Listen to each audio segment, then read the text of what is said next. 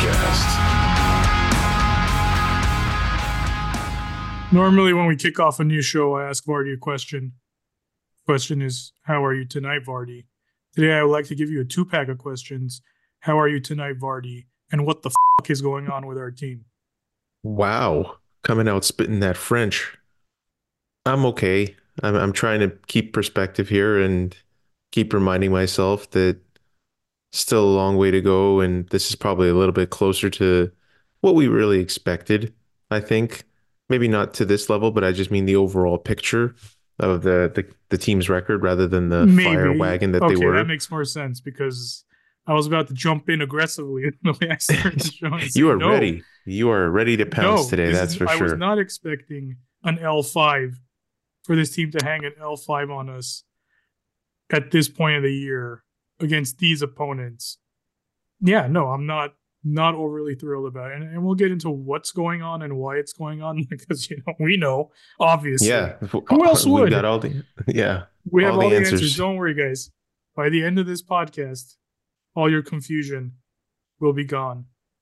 Probably not. But anyway, yeah, 5 in a row the Kings have lost. And obviously the Two in intro, overtime or a shootout, dude, call it. fine, fine. Hey, points are points.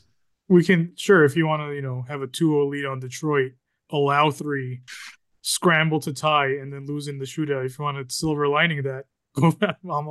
I'm with you, buddy. No worries. Or similarly with the Oilers, have a 2-0 lead, Yeah, and then yeah. The boys have that game circled. That's all I heard. The boys have that yeah. one marked down. So I think the last, it's been a while, holiday breaks and such. So I believe the last game that we had covered was the second Seattle game where they lost 2-1. So since then they have played 7 games.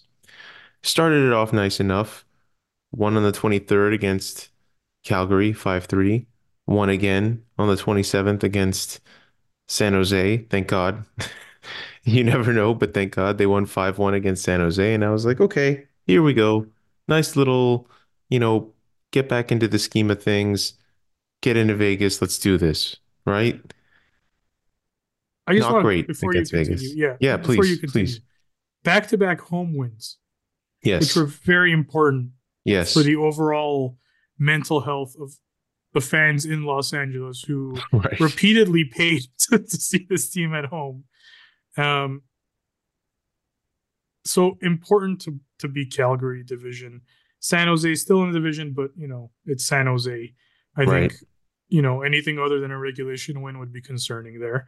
And the theme here is that the Kings played a lot of division games. I think going into the Vegas game, it was their sixth straight game Hmm. within the Pacific Division. And I did cut you off on that Vegas game. Before you continue, I do want to say that Vegas was absolutely limping into that game Oh, horribly. and has They had amazingly lost limped against, out of the game. right. It's the only game that they actually It's had like, any kind of strut in whatsoever. I mean, the night before they got mollywopped by the Ducks, I think 5-2. So they were playing on the tail end of a back-to-back just like the Kings were. And yeah, they just it was and that's really where it sank down again. That's the L1 of the L5 that you were speaking of was that Vegas loss, which I mean, credit to Vegas, man. They played a very sound defensive game. They they basically isolated the Kings to the perimeter. And frankly, I wasn't even sure if we would get 2 goals in that game, but they somehow managed to, but it was too little, too late by that point. Um, Mike Amadio throwing one at us, yeah, part of the revenge tour. 'tis the season of Um, revenge. that's right. That's indeed right.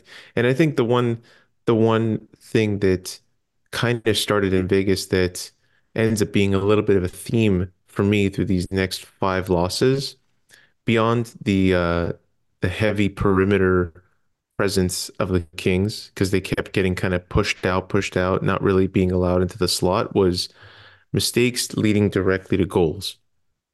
I think in that Vegas game, I'm struggling to remember now because it was a while back, but I seem to remember a play where England just pinched wrong, and that's what led to the 2-on-1 where Mario ends up scoring. It was all these little plays. The Eichel goal on that one, you see a rare missed coverage by Kopitar, leaving Eichel wide open on the face-off dot, immediately goal. And so I think whereas in October, November, maybe these mistakes were not ending up in our net, or maybe the Kings were scoring enough to kind of override them, make you forget that they happened because ultimately the game ended up okay. I think the theme that's sadly developed over the last five losses has been one of two things. One, the Kings not being able to outscore their problems, and two, the problems almost immediately ending up in their net. Like zero room for error, honestly. Whether you want to call that bad luck, whether you want to call that bad structure, whether you call that regression to the mean, I'm not really sure, but it's all kind of happening at once. And it's happening at a really tough time because now they're on this 6 game road trip, I think. And this Capitals team was probably the easiest team that they're going to play. So it's not not a very rosy outlook for me as the boys head off to, eastern confines here. And I don't blame you because Florida is a juggernaut all of a sudden. Carolina's Yeah. found their game. Yep. Dallas is, going to be there in the end no matter what. Detroit just beat us. And Hmm. speaking of Detroit, and I don't want to gloss over the Edmonton game too much, but the Edmonton game is another scenario where Todd McClellan has mentioned this now. It's like we couldn't get that third one. He Right. kept saying we couldn't get that third one. So the Vegas and Edmonton games, you get the third one, you're going to win because they both go to um, Well, extra time, The correct? Vegas when we lost Oh, 3-2. it's regulation. That's right. That's right. Yes, But yes, yes, but yes. whoever got that third one was going to win the game essentially. The Yes. Oilers game goes to shootout where the Kings basically were done immediately.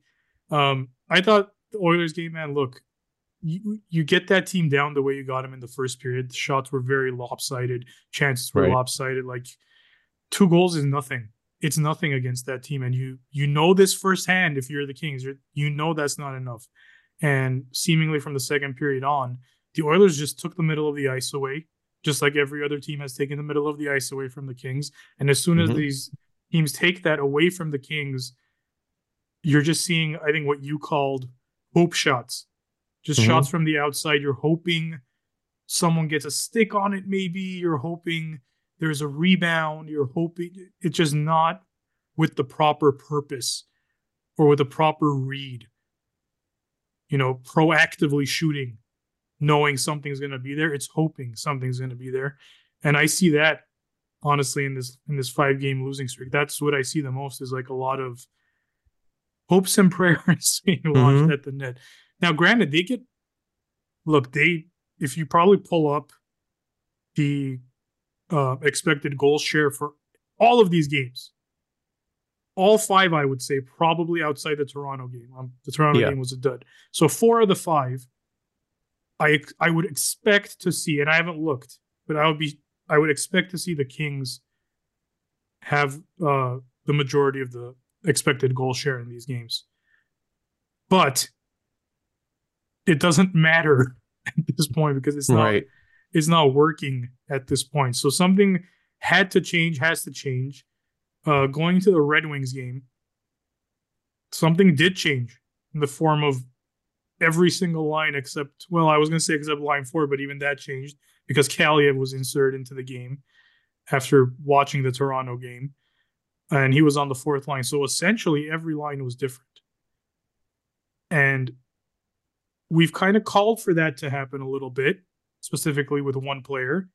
Um, but Todd went for all of them. And I don't know, mixed results, I would say. The Kempe, Dubois, Laferriere line was clearly the best line on the ice against Detroit. They were Hmm. probably dangerous every single time they were on. And the other two still, I don't know, if I'm being honest. Fiala's line, look, any line Kevin Fiala's on with Phil Deneau is probably going to drive play. So I haven't looked at the exact numbers, but they certainly generated chances with the eye test. That one play where Dino was alone with Alex Lyon and just, Right. would just shot I into his mean, glove, so to speak. yeah. And that's not a knock. That's just, you know, Phil's And not there was a couple Trevor Moore. chances like that. There was a But couple yeah, chances yeah. like that They against sprung Detroit. more, And right, too. They sprung right, more on a breakaway on that first right, line, too. right. So I mean, it's I thought that game, and we were kind of, texting back and forth as we do, and we were just kind of like, if you really think about it, this is a much better balance across the three lines. Yeah, This is much closer to that kind of like dream scenario that was pitched to us of a three lines balanced all the way through because every line was dangerous. We've long said that that line with PL Dubois, Laferriere, and whoever the third person had been up until Kempe going on there was just not suited to keep up with what the other two lines were doing. It was clearly a third line. They were getting third line minutes. They were getting 13, 14 a night. They really were, it was kind of like the win some clock kind of line, And then when you insert Kempe in there, you swap around Kaliev and you kind of go with duos on each line, if you will. right. Every Although line, the 1-2. The 1-2 right, on although every the line. top line would still have Yes. three high scoring players on it between Kopitar, Byfield, and now Moore instead of Kempe, that was a much better balance to our eye than what the previous scenario was. And you could see the response immediately between PL Dubois and Kempe and Kempe getting two goals and PL driving the middle of the ice. I mean, it was exactly what you were looking to see again in the first period. I don't know what is going on with the Kings in the second period. I have no idea. They just seem to come out and like sleepwalk through it and then try to scramble back and get into it in the third, or the other team figures them out or finds a way to just keep pushing them off to the perimeter and just letting the defensemen have all these shots because again, they're hopes. They're not really dedicated shots that are designed to generate much. And that's not really how the Kings have been scoring up until this point. If you look at how they've been scoring these games where they've had 4 or 5 goals, it's all been very purposeful, drive the slot, nice passing plays, second chance opportunities, even the goals today against Washington. I mean, Fiala's goal, the first one was a entry, drop pass to Deneau, and then picking up on the rebound right there in front in the slot. The second goal was a good forecheck by Byfield, Fiala with a heady play coming out from behind the goal line, tucking it in.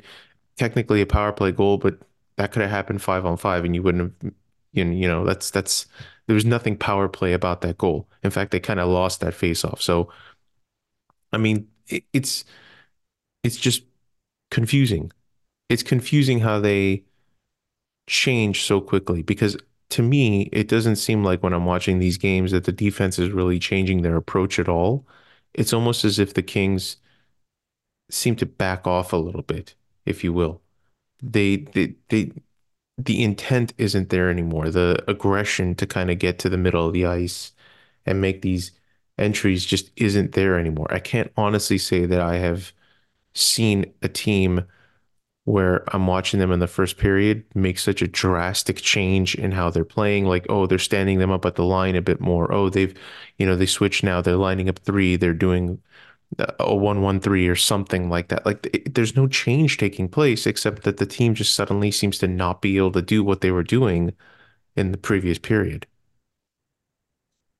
Yeah. I don't know. I don't know. I don't really see tactical. Yeah, there is no tactical changes. If anything, it's a change in intensity and Yes. urgency. Yes. It's the only thing I can, and even that, it's not like the other team's waiting for the Kings not to be urgent so they could push. Like the other team's pushing, and these things are just kind of happening. And Todd McClellan has pointed out to individual errors, and I think that's the biggest thing, man, with this team right now, Right. which is some of them are glaring. We'll talk about a couple of those in this game, and some of them are just little things like after you lose a face-off, like where are you going? Hmm. Right? Todd's mentioned like a couple of face-off plays that have cost the Kings games against Vegas, against Edmonton. Um, And even today against Washington, priority draw, right? A minute left in the game, they lose it and they start kind of scrambling around. And and here's the one problem with this line shift is that you're up, or no, it's a tie game with a minute left, and you want to know on the ice, so you throw to know Fiala and Kaliev over the boards in a situation where you need to win a draw and get out of your zone. Right. And I don't know if in the 3-3 game, I don't know if that's a defensive posture you're thinking about, but man, like in that situation, I wouldn't mind a little line scramble of like, hey, there's a minute left. Let's just try to get out of our zone and put three guys. And I'm not blaming Fiala or Kaliev at all on that play because I couldn't exactly. There was a series of errors on that. But I can tell you that it's okay to not throw the same line over the ice with a minute left when you know your two wingers on that line aren't exactly shutdown type guys. So just little things I've noticed, like the glaring errors. We've had so many of those from Fiala this season at this point that he turns around and plays like his best game of the season against Right. Washington. But the errors from today's game, the glaring ones, are two of them. Are Dubois' pizza up the middle, and then Talbot's whiff on what should have been, in my opinion, a routine save. Hmm. And that's the ball game right there. Right. I think the Kings, you remove those two errors, the Kings win going away probably because Yeah. I mean, Washington didn't have much going all game. you can even, in my mind, you can even throw in the 2-on-1 that kind of resulted. There was like a switch, basically. I think England came down and Moore was going to pick up the guy and it just quite didn't catch it. The Nick Dowd goal, basically, the Yeah, 2-on-1 that went back yeah. the other way. Again, 2-on-1s happen, 3-on-2s happen, odd man rushes happen, but I'm struggling to think of very many other chances like that in that game, right? Like that's the 2-on-1, that's a goal. The Dubois turnover to the 2-on-0, 5 feet in front of Talbot's net, goal. Like it's just you can't even be like they were on their heels. It was one mistake after another after another. Maybe the last shift, the game-winning goal, you can say like scrambly, multiple things had to go wrong for that puck to go in. But they end up in that scenario because I think, and this is frustrating. I can see that from the frustration from a fan's point of view. I can't even imagine from a coaching staff and a player's point of view when you're kind of looking at your game and going, man, we're not playing badly. Right. We're controlling the pace of this game. We're hitting posts, you know, we're getting power play chances. They got a power play goal. They got a Kempe power play goal off a one-timer. I can't remember the last time they had one of those. Like everything up until that second period is going exactly how you want it to go. And then you have one error end up directly in your net, and you can't help again. The doubts start creeping in, and you're just like, come on, man, really? Like, really, this is going to happen again? But I then don't you know, take man. the lead. And then you take the lead again, and then That should be it's a just reset, man. That should, right, like, you take the lead, you need to reset. right. And again, I think they did. It's just an unfortunate. Talbot's got to save it. I don't know what else to say. Like it's Yeah, well defended. The entry was fine. It was a 2-on-2. It was a low percentage shot, and he just whiffed on it. yeah. And And again, those are the plays that are right now, man. Those are the plays that are costing this team. I get it. The Dubois turnover, dude, I can't All right, remember him PL check in. having. PL check Okay, PL in. check-in PL directly to the check in. PL All check-in. right. Okay, good. Um, I think he's played better. That line with him and Kempe on, he looked like a completely different player. The drive was there, the setup was there. Him and Juice were really playing well off of each other. I think LaFerriere had a great game that night too. He knew exactly what his role was. He set up Kempe beautifully for that net front goal. I mean, again, we were having visions of like, oh, this is interesting. Maybe this is what we were looking for. You know, maybe Pitbull had it right the whole time. Pitbull knows. Pitbull knows. Um, but it's just so drastically different between that game and this. And Still struggling to see that consistency from him. I think it's been better, but still not what you want and expect him to be. And look, man, I don't think you're going to find anyone amongst the Kings podcast crowd who is as vehemently upset and vocal about that trade than us. I mean, you can go back and listen to those episodes and you'll hear it.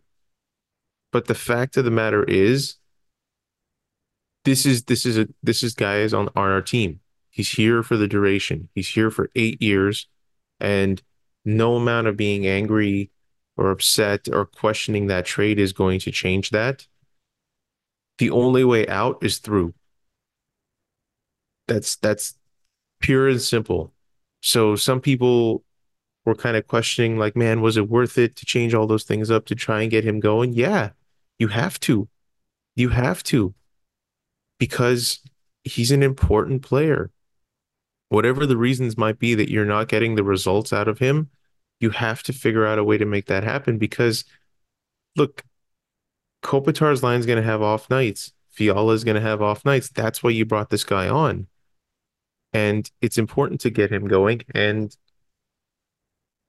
it, it pains me to see games like tonight. I don't take any there's no happiness in that. I don't watch that and go, told you so. Like that, there's no hope in doing told you so means nothing at this point. But if I'm being absolutely fair, I haven't seen him make a play like that, like a real egregious man, what are you doing kind of turnover, probably all season, definitely not in the offensive zone like that. So I can't in my head be like, this Yeah, guy again, PL being TPL. Yeah, yeah, like that's not PL being PL to me, man. You want to get angry about like effort on the other end of the ice and no, he held up whatever. Okay, fine. I'll give you that. I've seen that. I still see that from time to time. I don't like it, but I see that. But this kind of play, this like, because the interesting thing is he broke up the initial play. He came absolutely. back. He Yeah, broke up. He prevents a scoring chance, and then just for whatever reason in that moment, he decides that he's going to try to give a backhand pass to Gavrikov instead of taking a couple more strides or even just taking an icing, man. Honestly, like that, if you or were just yeah, gassed, then just chip it out. whatever. He had the Yeah. lane on the boards. He could have Yeah, just forced it absolutely. out. Absolutely he There's did. lanes So there. it's a bad read. It's a bad It's a read. bad play, bro. Like there's Yeah. nothing. But at the same time, like this, like there's an obsession with shitting on Dubois right now from the Kings fan base. It's like it's sick. Like there's like a disease. Like yeah, it was his fault, dude. But I actually tweeted. I was on the Twitter today, and I tweeted that yeah, it was his mistake. But if you watch the play, it's never just one mistake in Right. hockey. Spoilers.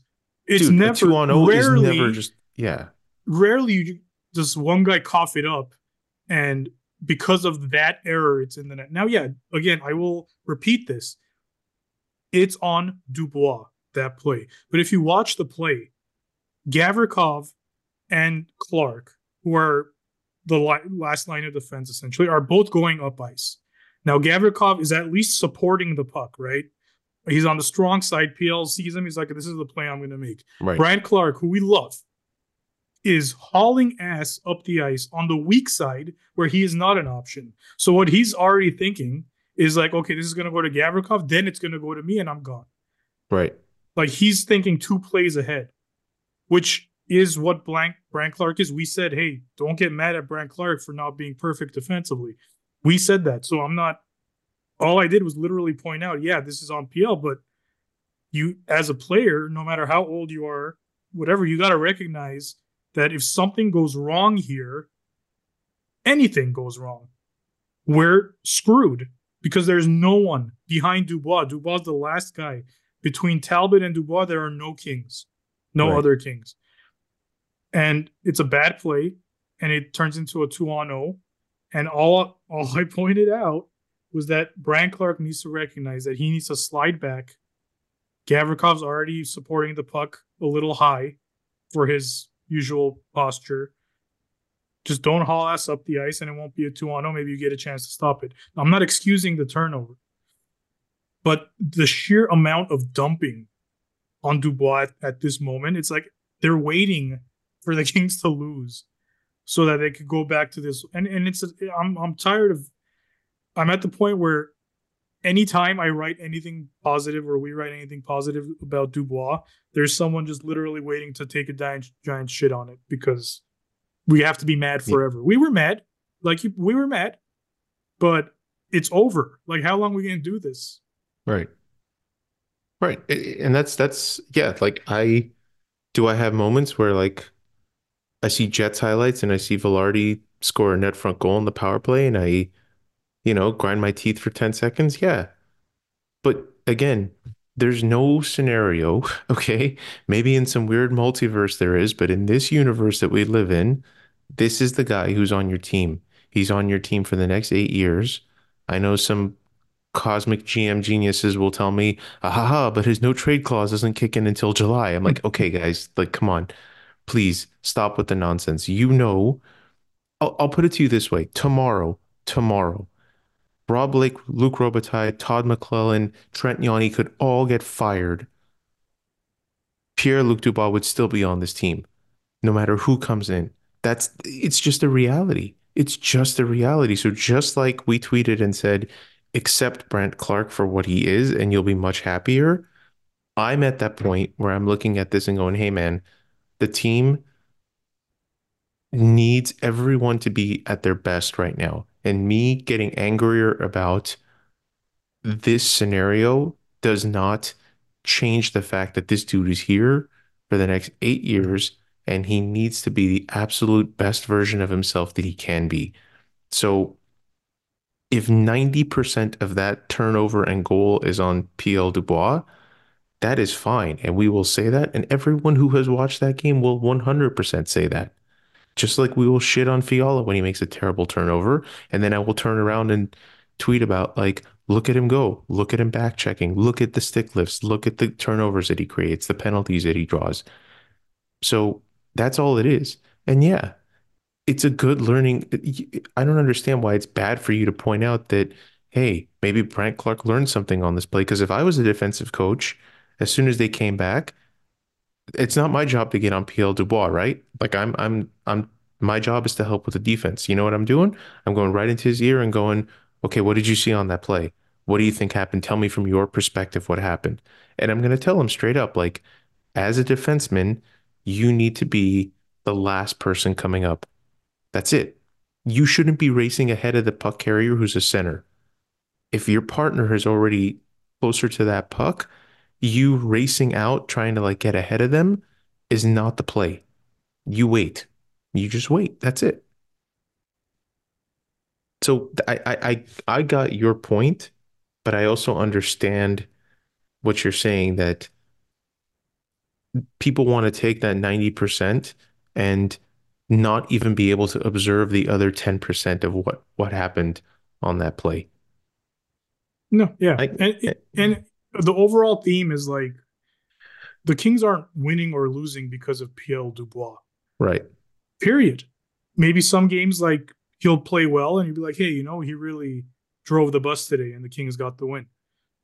But I haven't seen a single loss where he's been on the ice for every goal. He's turned over the puck 4 or 5 times. Like that's the vibe I'm getting, and it's bordering on insanity at this point. It's like how Dude, how often? Yeah, go ahead. he had what I would consider one of his top 2 to 3 games against Detroit, and they still Absolutely. lost. And they Yep. still lost. Yep. I I didn't mean, hear so anyone dragging anyone else through the shit during that game. After that right, game. right, Anyway, that's just a personal thing. Here's my overall thing. With what's been happening. If it's mostly individual errors, and I think it has been, honestly, like right. one or two just brain fart things or missed coverages or whatever. The good news is that's all in theory correctable. It's not a systematic breakdown. It's not like whatever they were doing before just simply isn't working. I think it still work. I think it still can work. I think the way the Kings play can still work. Do teams now have a better understanding of how the Kings attack? Yes. And I think you're seeing that. I think the Kings are having trouble getting high danger chances. Not the case against Washington. They had 4 goalposts. But Hmm. in the whole as a whole, they're having a harder time getting to the middle of the ice and getting those good looks. But it's still there. The formula still will work if they just clean some of these things up. I truly believe that. And that's it. I'm not it's not good, right? And the intro I said what's happening to the team. It was kind of in jest because we like to have our intros be very entertaining. But no, and I think they're just sliding. And I really think it's a matter of the law of averages, right? In the beginning of the season, they were playing above Right. what the average suggests. Now they're playing below. The real team is somewhere in between. Right. They're I not agree going to with score that. 6, 7 goals a game, but they're also not going to lose 5 in a row or like 7 out of 10 or whatever the hell it is. I think they'll find a good middle ground at some point. I think they'll settle it down, clean up some of those mistakes, those individual errors, and I think you'll be in a lot of games. And as long as you're in a lot of games, you have the skill to break through and win those games. And I really think from Yeah. here on out, the Kings are going to have to win tight games. That's one thing that's hasn't really happened this season Hmm. is like the Kings finding themselves in a difficult situation and finding a way to win. You could Right. point to the Columbus comeback, sure, but that was kind of an anomaly game where you knew the team was better than what they were showing, and they had to scramble to score 4. I'm not talking Right. about. I'm talking about a heavyweight fight where you're going back and forth, and you find a way to land the final blow to win. Just haven't seen that a Yeah. whole lot. Haven't seen Yeah. I mean, not if much. you look at these losses, right? 1 goal loss against the Caps today, 1 goal loss against Detroit, 1 goal loss against Edmonton, 1 goal loss against Vegas. So of these 5 losses, excusing the Toronto 3-0, which even then, honestly, if you look at the numbers, it's the numbers still support that the Kings should have been able to score a goal. But again, the revenge tour is alive and well, and Martin Jones was, notoriously good against the Kings. So call it what you will. Um, but yeah, 4 out of the 5 losses, 1 goal. Yep. It's again, I think it's unreasonable to expect Trevor Moore to score a goal every night. I think it's unreasonable to expect Grunstrom to score 20 goals in a season. And that's the kind of things we were getting. The defense has not, I think Matt Roy's goal was the first one since I think I read somewhere Gavrikov had one on December 9th or something. So Sounds Matt right. Roy's goal, Matt Roy, like, Drew Doughty is not scoring the way he was at the beginning of the season. Jordan Spence is playing well, getting assists, but the goals have not come. And so if the defense is all that's getting the shots, if the opposing team is basically letting your defense and all these perimeter shots be the ones that come on net, you got to make them count. You have to keep them honest about that because if they just look at this and they're doing this, the coaching staff on the other end is going, their defense doesn't score. Their defense has scored 2 goals in the last month and a half. What's the approach going to be? Let the defense have all the shots they want. These guys don't score goals. It's very simple. Not just that, having trouble getting through, having trouble being dangerous Exactly. in general, Exactly. which is probably what led to the Clark call up.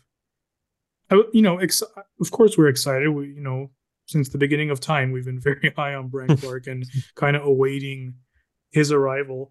But at the same time, I don't think I really expected an immediate impact from him. And you saw it today. There were situations where McClellan pulled him from Gavrikov and went back to Roy and Gavrikov. Clark only played with Gavrikov in this game, so it's not like Mm. it was a switch. It was just like, hey, you're with Gavrikov, but in these specific game management moments, we're gonna go kind of back to Gavrikov Roy. I do think he has the capability to change some of that. I think from the line he can really get the puck through. He can change the look on the power play, change the point of attack on a shot. He's very shifty and clever that way. So he, I think if he gets more games, you will kind of see at least a little bit of bump in that shots getting through, maybe even a goal or two, whatever the case. Um, but overall, I mean, I thought he played fine. Other than that one, again, no one is going to talk about it because everyone's going to talk about the turnover by Dubois.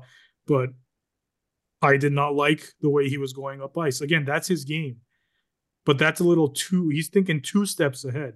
He's in his mind envisioning a backhand pass and then Hmm. another backhand Another pass backhand pass, to right? him so he can go up. Like, you got to make the safe play. So I like him to clean that up a little bit, understand the way this team plays. Yes, this team is a potent offense in theory, but they're still going to always want to take care of their own end first and get out of the zone together. And Daryl Evans brought it up in the post game too. Like, you can't fly the zone Right. like that before the puck. It's simple. It's very simple, and I'm sure he'll figure it out, and I'm sure he'll clean it up. But overall, I thought he was fine. I hope he gets into more games. I don't know if I hope it's at the expense of Jordan Spence, but I understand. I guess I don't know. Yeah, I mean that's to me that's the logical swap because that's the player that's most similar to his style and it keeps the handedness scenario. Although if you go back to McClellan's comments when they called Clark up, he said that at some point it was bound to happen that they're going to have a righty-righty pairing, Yeah, which to me implies that there will be a point where Clark and Spence will be in the lineup together. I don't know for who, because I think England is a very unique player in terms of what he brings to the lineup, and the team has shown that they benefit from having a guy like that in the lineup. Um, so we'll see. I felt like he played fine. I think that there was points where I was watching him and I got the sense that he was being hesitant or deferring or not wanting to make a mistake. He was playing like a kid who's playing his first NHL game in a season, like yeah. he didn't want to screw up. That's the sense I got. Like there was a couple times where he had the puck on the blue line and I was like, okay, he can make something happen here, but he just deferred. He made the safer play, which is fine, which is totally fine. He doesn't want to be, shooting himself in the foot right away and costing the team something. But there was a couple chances he had. He had one really nice cross seam pass that I saw that again just shows you like, oh, there's that vision, there's the ability. So hopefully, like you said, more games in there whenever they may come, and it'll come along fine. I'm not worried about that at all, honestly. You mentioned the Kings power play. They got two today. Right. Were they 2 for 2? I forget if they got. Um, well, the Fiala one and then the Kempe one, 2 for 3, I think. Okay, 2 for 3. Kings currently third best power play on the road in the NHL. 28.6% Make it make sense. on the road. At home, 12.11%, fourth worst in the NHL. I don't know. I don't know how Yeah. to don't know how to It, make it, sense it of that one, defies but explanation. It defies explanation. that's incredible. That's absolutely incredible numbers right there. Yeah. So, 6 game road trip. At least the power play should be operating at almost 30% apparently. So that's a Yeah. good sign. And I like mean, I they're said, gonna need man, it, man. They're gonna need it. they are. And like I said, a month or two ago, whatever the case, you looked at the schedule. I wouldn't be afraid to play any of these teams. Tampa's been up and down. Florida's been good Hmm. now, but the Kings already have a W on Florida at home. Right. Detroit doesn't scare anyone really. They're a good team. Carolina, again, all games. There's no reason the Kings should not be within striking distance in any of these games. At worst, if they just play the right way, if they just clean up some of Hmm. these errors. So that's where I'm at, man. I could look. It's frustrating. I'm frustrated, but I also see, and I've watched the team enough to know that what's happening on the ice right now is just as unsustainable as what was happening when the Kings were scoring 5, 6 goals a game and limiting teams to 0 or 1 a game. That's reality in the NHL. So I'm Unless you're the optimistic. Vancouver God Canucks, damn it! apparently. Well, yeah, you're gonna shoot 18% for the rest of the season apparently, and for then Vancouver. get a .93 save percentage the whole way through. Go figure. Yeah. Yeah. But no, if I mean again, if you look at the Kings PDO, it's exactly at 100 right now, which basically implies that they were playing above the not expected level basically, but the good teams are able to maintain that level across the course of a season. They're able to maintain a level above 100 on their Especially PDO. if you have a good goaltender. Like Yeah. Yeah. that's gonna boost that number always to have that save Right. percentage. And you tweeted out their expected goals or their goals Right. above expected was only minus zero point Negative. 0.7. It's Yeah. negative, but like not It's by not much. drastically, right? Yeah, Yeah. so It's not drastically. they're kind of still overall scoring on their Right. chances for the most Right. part. Their goal differential is a plus 31. If you recall last season, it took until like March for them to get a positive goal differential. I mean, it's a slide. That's what it is. It's a slide. It came around December just like we knew it would. They're not the only team going through it. We Vegas, Stanley Cup champion Vegas, who came out screaming this season, also on a very similar slide.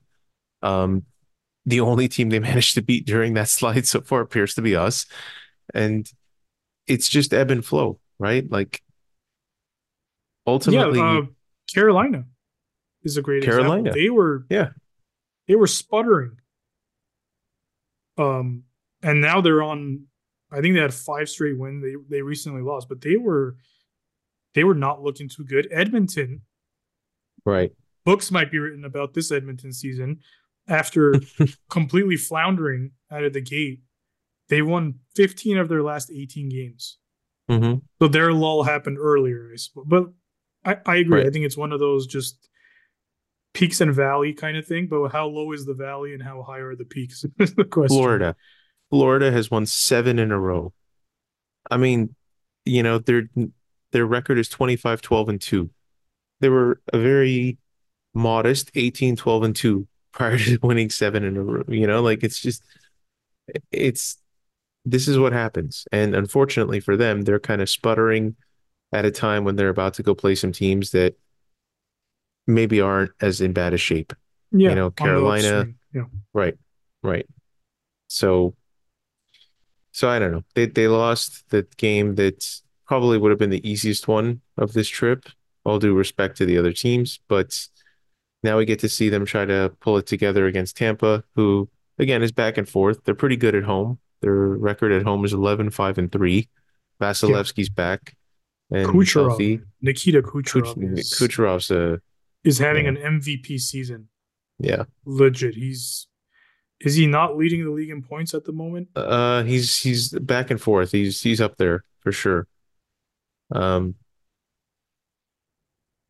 they're good teams. They're going to play some good teams, and I hope that they find a way to kind of get some points out of this trip because that would be troublesome. If they come back from this trip and their record is 1-7 or 1-6 or whatever it is, then that's a regardless of how they're playing, the numbers are the numbers, and that becomes a huge point of concern when Edmonton and Seattle are coming off of 7-win and 6-win streaks respectively. Right. You know, that's when you're going to get into trouble territory, even though you have games on hand on the people ahead of you. Kucherov, 67 points, leads the league. He's second in Yeah, goals with 28. So he's yeah. playing well. He's doing okay. I don't know. Any other things that have kind of come to mind for you regarding the team's play, or any salient points you have to kind of make sense of all this?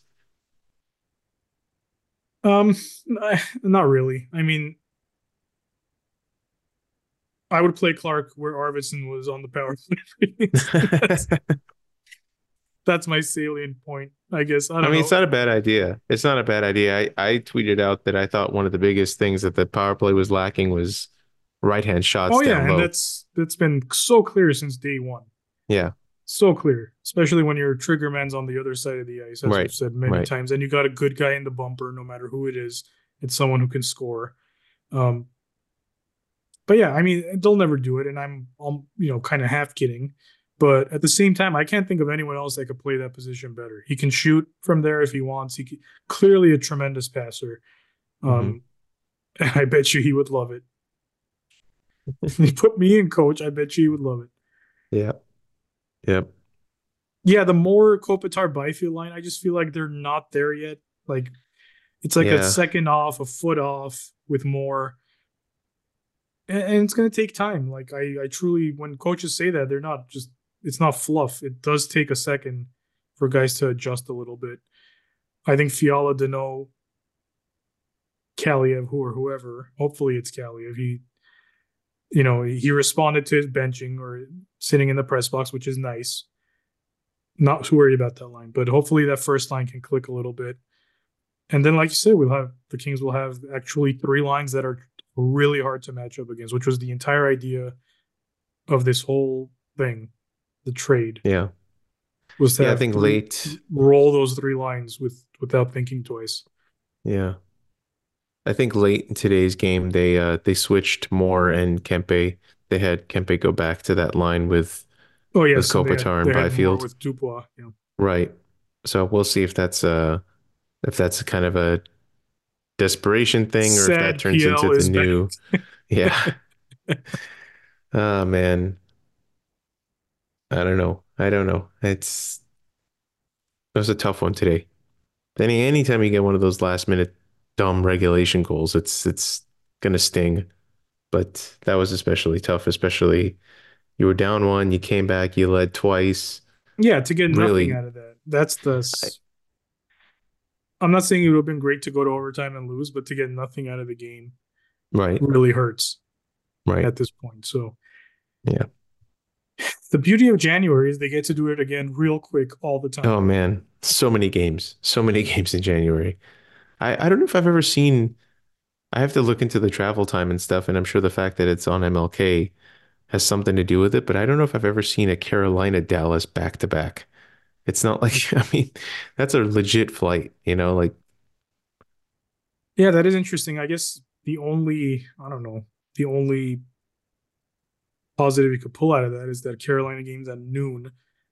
So that's what I mean, because it's a yeah, holiday. It's it's a on holiday. MLK, So so well, I'm just thinking about the travel. Maybe they just hop on a jet yeah, immediately and get to Dallas as soon as I possible. So guess. they have a full day in Dallas at least.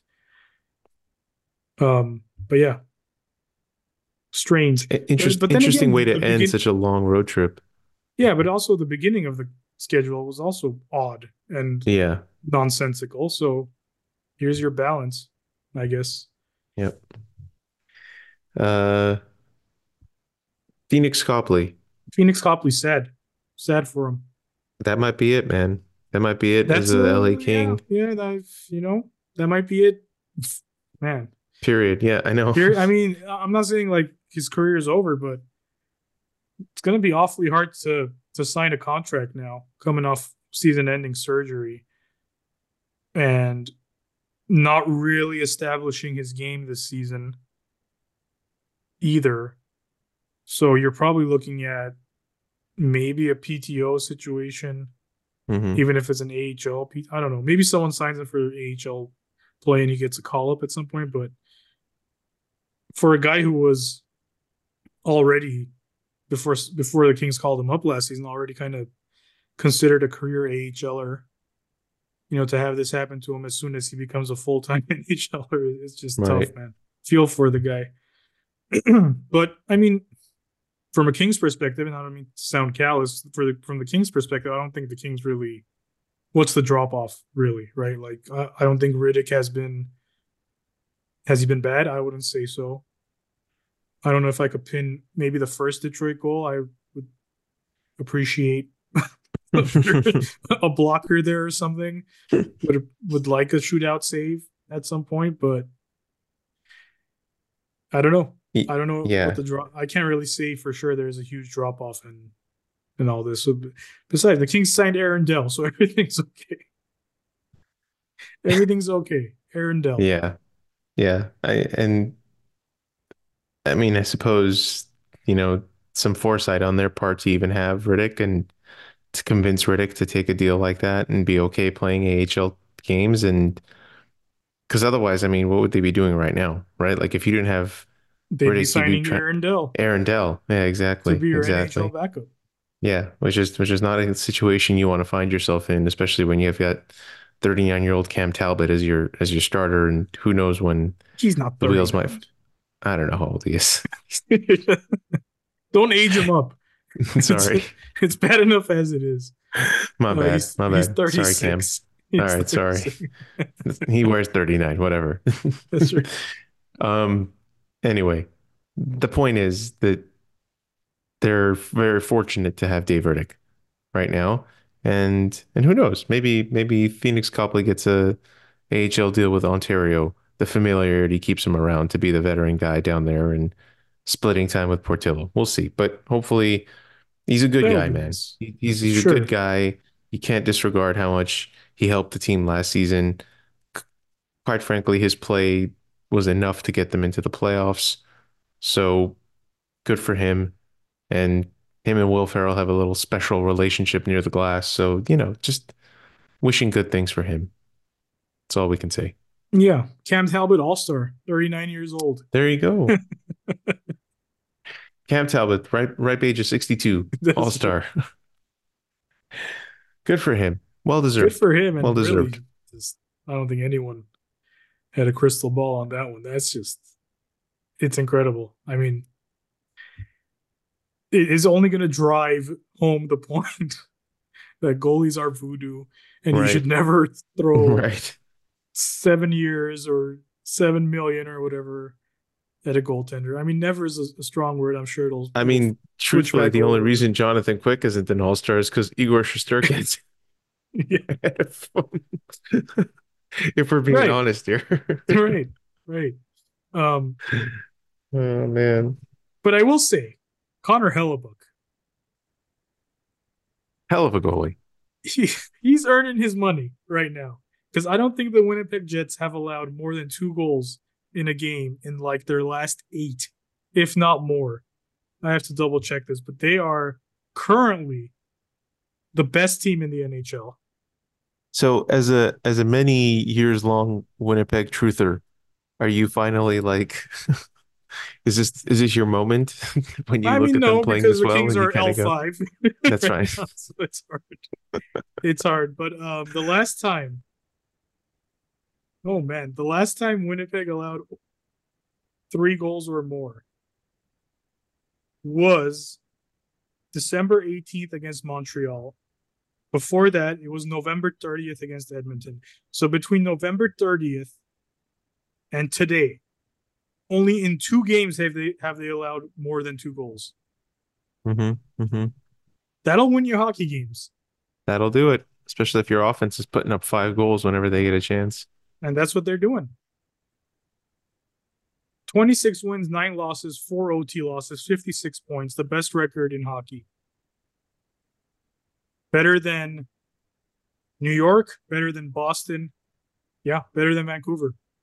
Let's see. I was going to say they played more games, but not, not by No, they really much. haven't. Their points Not by percentage much. is, Yeah. yeah, no, their points percentage is stellar. 8-0-2 in their last 10. They're on a 6 game winning streak. Their goal differential is plus 38. I think what's also interesting is if you look at their home and away split, home is 13-5-2, away is 13-4-2. So they're getting get done Oh, yeah. no matter where they're playing. Goals allowed 94. The only team in the NHL with less. Can you guess? Us, Yep. we've played less games though, but for what LA. it's worth. Three Yeah, games less have allowed. Kings have allowed 91. Jets have allowed 94. yeah, Panthers have allowed 99. Everyone else is north of 100. yeah. Ebbs and flows, man. Ebbs and flows.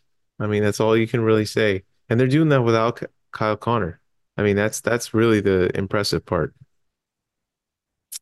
And really, like the Velarde Ehlers Shifley line has kind of been quiet the last week, but they're still finding goals. Cole Perfetti's finding goals. The Right. Lowry line, like they're just Them boys finding goals. Nino Niederreiter is finding Right. goals. Exactly. Exactly.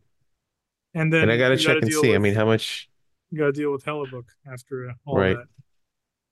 Deep team, man. Deep team. And they have been deep. They've had more or less the similar roster, aside from some tweaks here and there for many, many seasons, and it just hasn't really come together until more recently. You know, they got Josh Morrissey on the back end. I mean, they got talent where it matters. They've got it in every position.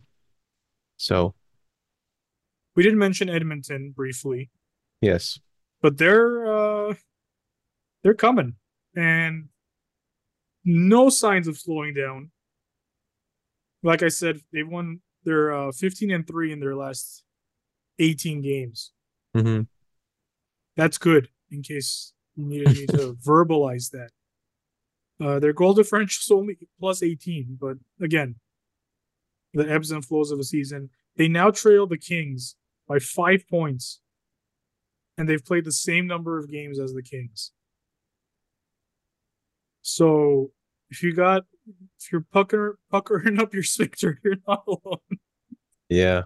Kings fans, because they're yeah, it's I would look at the West right now, and I would say fair chance that they're going to make the playoffs. fair, dude. I mean, I Ain't no mean, I'm just, way, ain't no way they're not passing St. Louis. Is it St. yeah, Louis?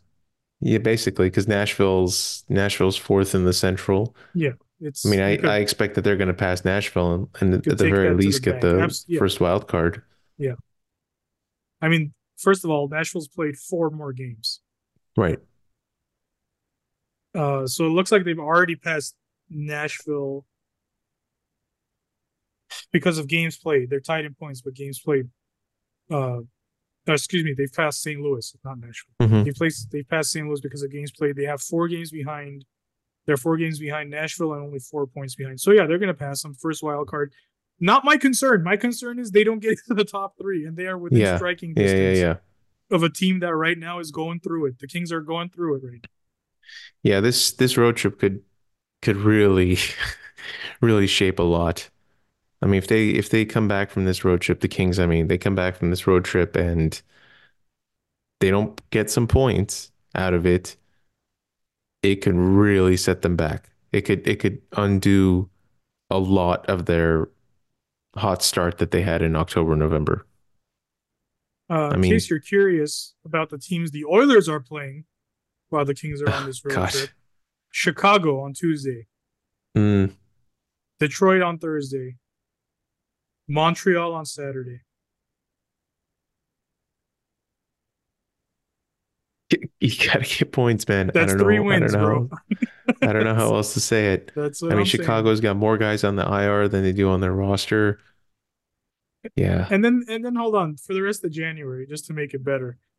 Um, they go into Toronto, or excuse me, they're home against Toronto, which I'm sure will be an exciting, fun 7-6 game. After that, they have Seattle, Calgary, Columbus, Chicago, Nashville.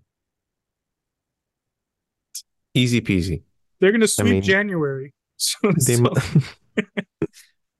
worst case, I'm going worst case here. yeah, Um,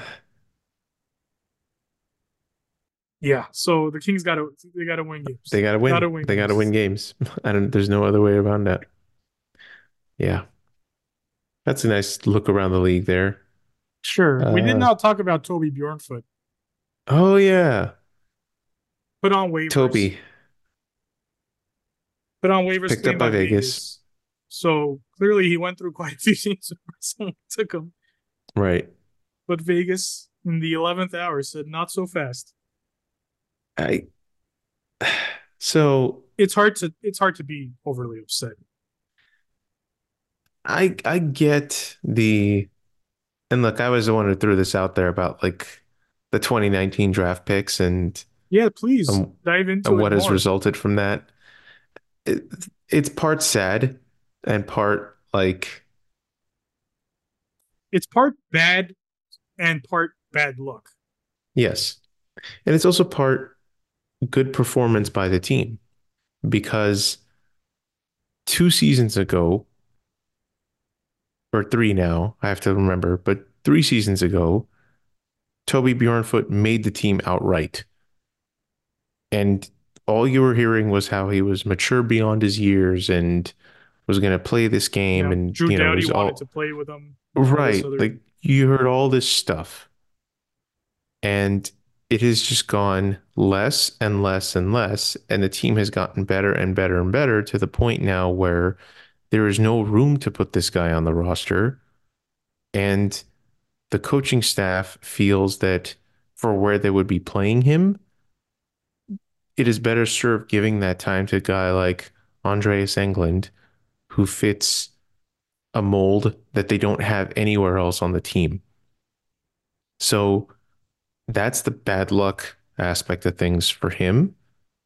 And also the good performance aspect of the team, I think, in my mind, that they have progressed way more rapidly. The team has progressed way more rapidly and been way more successful over the last 3 years than I think the the front office expected. And that has forced them now to make these difficult decisions and to risk losing players like this because the development curve right now of the NHL and the timeline of the NHL doesn't care for your, you know, oh, defensemen take 5 years to be what they are. Like the waiver wire is the waiver wire. We lost Sammy Fagemo earlier in the year. And I don't I don't believe that the Kings wanted to lose Bjornfoot. They did not want to lose Fagemo, clearly, because they picked him right back up the first chance they had. And now he's scoring every game multiple times, just trying to get back into the NHL. And what do you see? It's the same problem. Where you okay, you bring Sammy Fagemo up, let's say, because he's just won't stop scoring goals down there. And he's proven all he can at the AHL level. This season, where are you going to play that guy? Yeah, same with Clark. They had to take out Yeah, a good player for just to have Clark exactly. in the lineup. Exactly. And and so they were in this position, and I think the rest of the league kind of looks at that and knows it, right? Where they don't want to trade Bjornfoot. They don't want to lose Bjornfoot. The ideal scenario is you sneak him through waivers and you get him down there and you still are able to play him and keep developing him because next season, who knows? So when people get upset about like asset management and losing this and that, I try to remind myself that we were just as upset about like Cale Clegg being lost for nothing, and then he became nothing, So I get it. I get the idea of asset management, and I'm not saying the Kings are great with that, but I don't think that this is a scenario of, man, I can't believe we lost him for nothing. They didn't want to lose him at all. They wanted to get him down in Ontario, and the only way they could do that was to put him through waivers. They wanted to keep this guy. They wanted to keep developing him. They wanted to capitalize on the development that they had already put in, but they find themselves now with a logjam in the roster and nowhere to play these guys. I don't know what the solution is. I understand the team not wanting to lose these guys, and I also think that at some point you're going to have to find a way to play Sammy Fagemo. You're going to have to find a way to bring him up and put him in this roster. So that's where I'm at with it. I'm not like lamenting the loss of Toby Bjornfoot. It's not going to keep me awake at night. I'm sure he's going to end up being just fine wherever he ends up, but it's them's the breaks in a lot of ways. I feel the same way. I bet whatever. I mean, there's a lot of as fans we get into this prospect worship a lot, Yeah. where you look at a prospect and you're like, he could be anything, like he could be. They could even be a boat. Yeah, exactly. Like forget Mikey Anderson. We have Bjornfoot. He could be anything. He could even be Mikey Anderson. We're all guilty of it, and Yeah.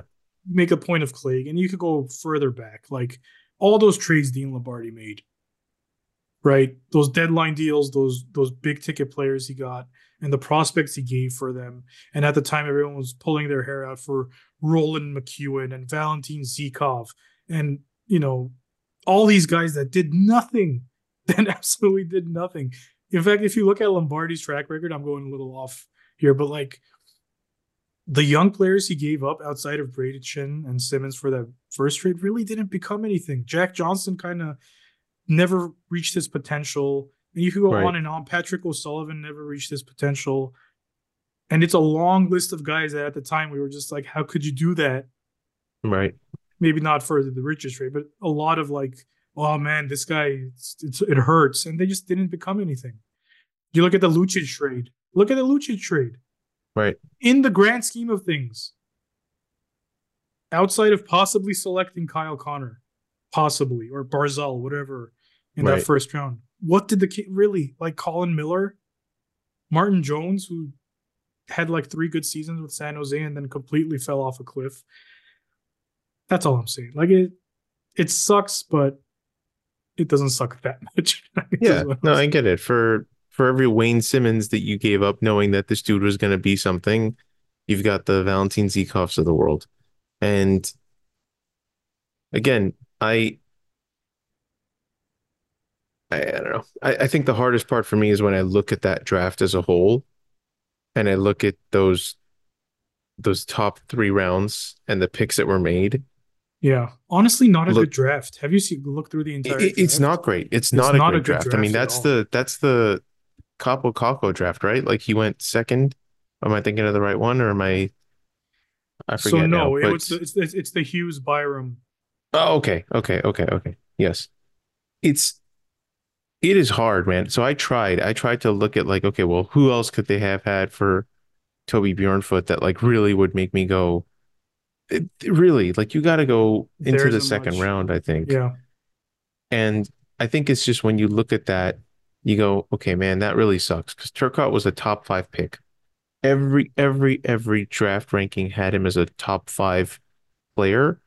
And when he has been healthy, I have seen him play games that I've been like, that's a top 5 player talent. That the tenacity, the skill is there, but his health has just held him back so horrifically.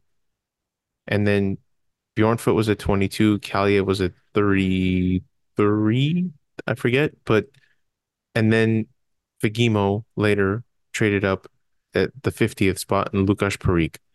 So well, I think when you I think you're missing someone, if weren't I'm those not the mistaken. I top think. 3 rounds? Are you looking strictly at the top 3 rounds? I could have sworn this Yeah, is yeah, yeah. Jordan Spence.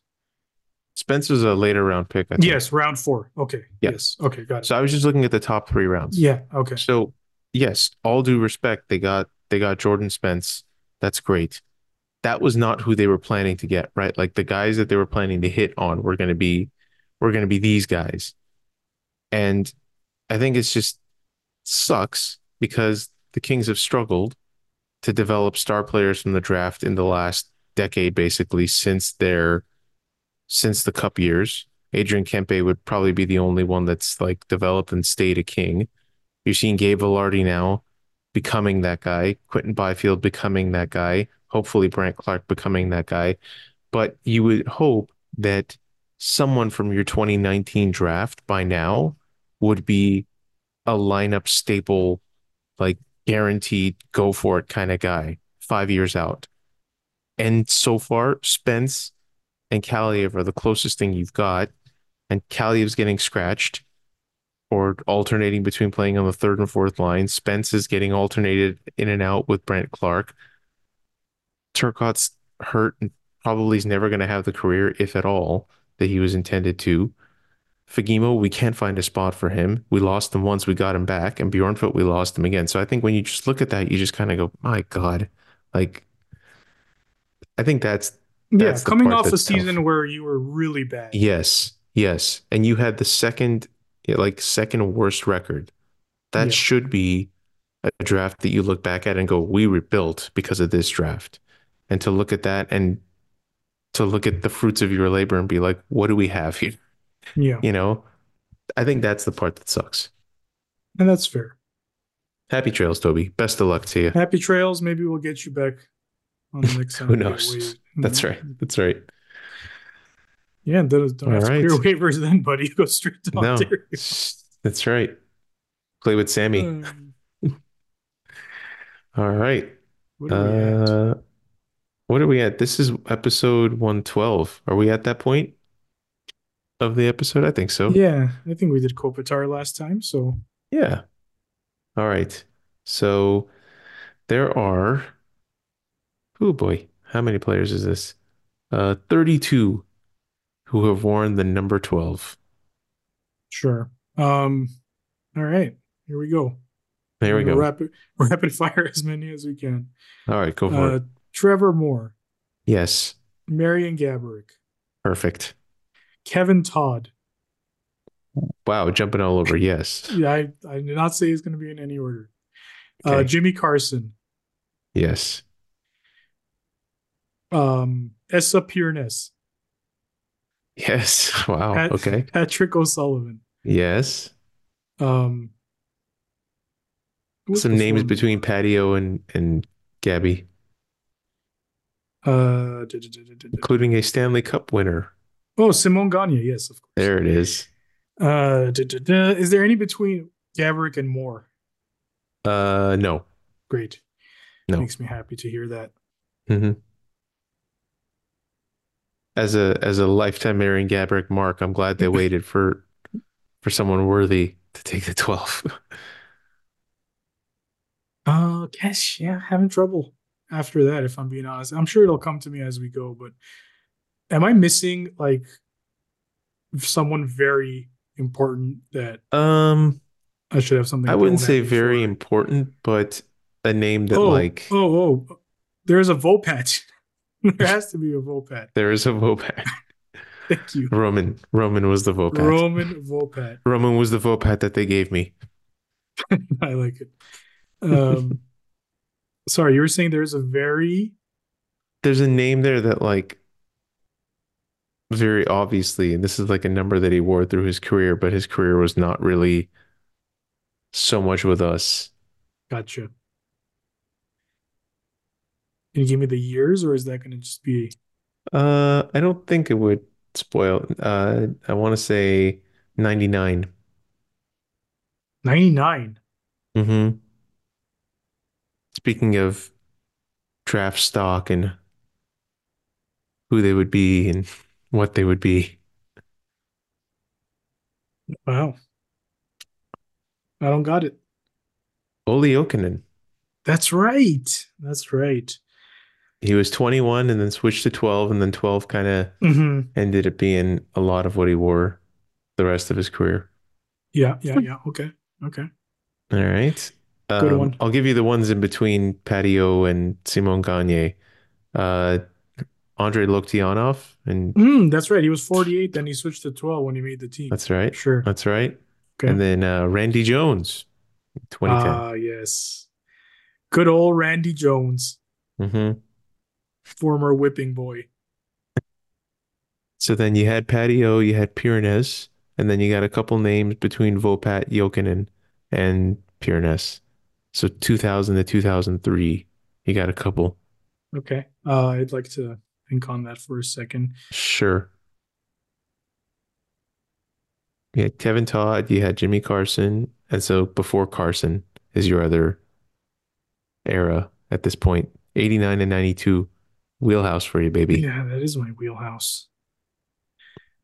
But I'm probably going to struggle with it because I suspect it's a marginal talent at best. I don't got it, man. So you could just fire him off. I'm not. It's not coming to me. I Okay, feel like I should know, but I don't. that's fine. Which ones do you want me to fire off? Just The from most recent. Okay. So Pyrenes, Ken Belanger, 2002 to 2003. Marco Tuomainen. Oh man. There's Ah, a name I haven't heard in a while. that's right. um, I realize that's not the appropriate Obi-Wan line. Bear with me. It's like 11 That's fine. o'clock. That's fine. Um, so Vopat, Kevin Todd, Jimmy Carson, 89 and 92. Sylvain Couturier, Okay. 89 and 92. Okay. Played a whopping 33 games, I think. There. Oh, okay. Um, do you want to give it a go? Any in the 80s or just kind of Are you telling me I should give it a go in the 80s because there's someone that's hitting you? that I should know? Is No. that what's happening? Great. Well, Carry maybe on. one or two, but more so in the 70s, I would say. Ugh. Go ahead. All right. Craig Duncanson in Nope. Not 90 gonna and happen. 88. Nope. Morris Lukowicz in Okay. 86, 87. Okay. Uh, I don't know how to pronounce his last name. I apologize. Maybe You're I going to can. correct me. I think Paul so. Gouet, You say a Paul? Guay. Paul, Oh, Paul. and the last name is Sorry, spell it. Guay. G Guay. U A Y. Oh, it's actually Right. gay. It Is it actually gay? is. Okay, Yeah, that's what I it's gay. figured. It's a Paul Gay. All right, there you go. Yeah, Paul Gay. I Okay. remember. Only reason I know this is because one of the old Kings VHSs I had this Uh-huh. really nice goal with Gay and Sykes, and Bob Miller Mm, just kept saying to Sykes to Gay to Sykes to Gay to Sykes to Gay. Anyway, we're a lot of children. Go passing on. there. Yeah. All right, Carl Mokasak in Okay. 1985. Steve Christoph, 84. Dean Hopkins, 80 to 83. Heartland Monahan, Heartland now I Monahan. God damn. Okay, go on. in 78. This is the one I thought you would have in 74 to 78. Gene Carr, Ah, 74 to rest in 78. peace, Gene Carr. I'm sorry, Sorry, Gene. Gene. Kiss to the We sky. failed you. Failed you in death Um, too. God damn it. Jimmy Peters in 1973, Brian Carlin 1972, Mike Byers 1972. Again, the 70s when the Kings only had 12 numbers that they Yeah, would allow anyone to wear. good rotation. Larry Mickey in 71, Gary Monahan in 1970. So they've had two Monahans Sean where, Monahan trade deadline. Let's come go. on, baby. Can't You have can 12 pay though. Trevor Sorry. Moore for the number. Uh, Skip Craik in Ah, yes. 1970. Great name. Dennis Hextall in 1970. And then the man, the myth, the legend who has worn, I'm pretty sure, a different number as well. Indeed, he has. He's worn, good Lord, the man has worn three numbers for this damn team. Gord Labossiere appears once again. Welcome back. La Boss is back. The boss is back, and he's still got one more number that he wore at some point. So we've Oh, covered him that's as got to number be a nine and record. covered him as It's number got to be a 12. record.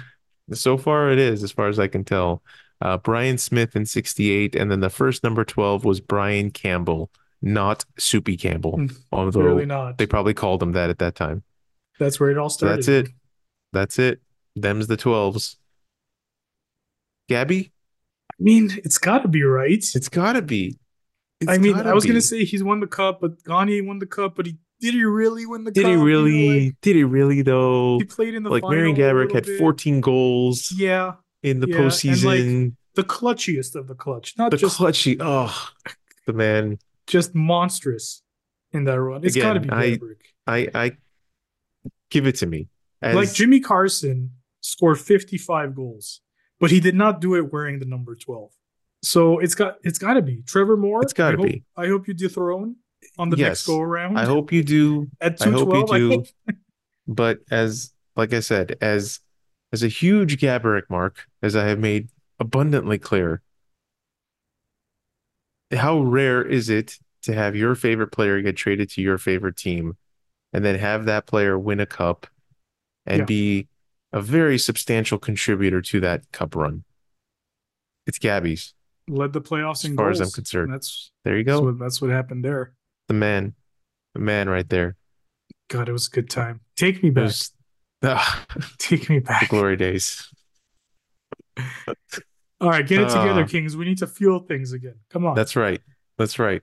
We've done two sad, critical podcasts. We're ready for a little upswing, a little happier tune. You know what happened? We flew too close to the sun. We flew That's what too close happened. to the Yeah, sun. That's what got burned. happens.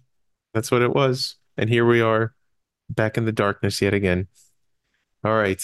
Thank you all for sticking with us. Welcome to a happy new year. And please like, subscribe, drop those reviews, keep the Twitter interaction coming. Again, let's keep it civil. Let's keep discussing things. Let's try to focus on some positives here because shitting on PL ain't going to make things any better for anyone. All and right. especially not me Yeah. or Vardy, who are Seriously. usually running the team. I'm just tired of it, man. I really am. That's It doesn't make anything better. It just makes me tired. That's all it is. All right. Go Kings go. Until next time.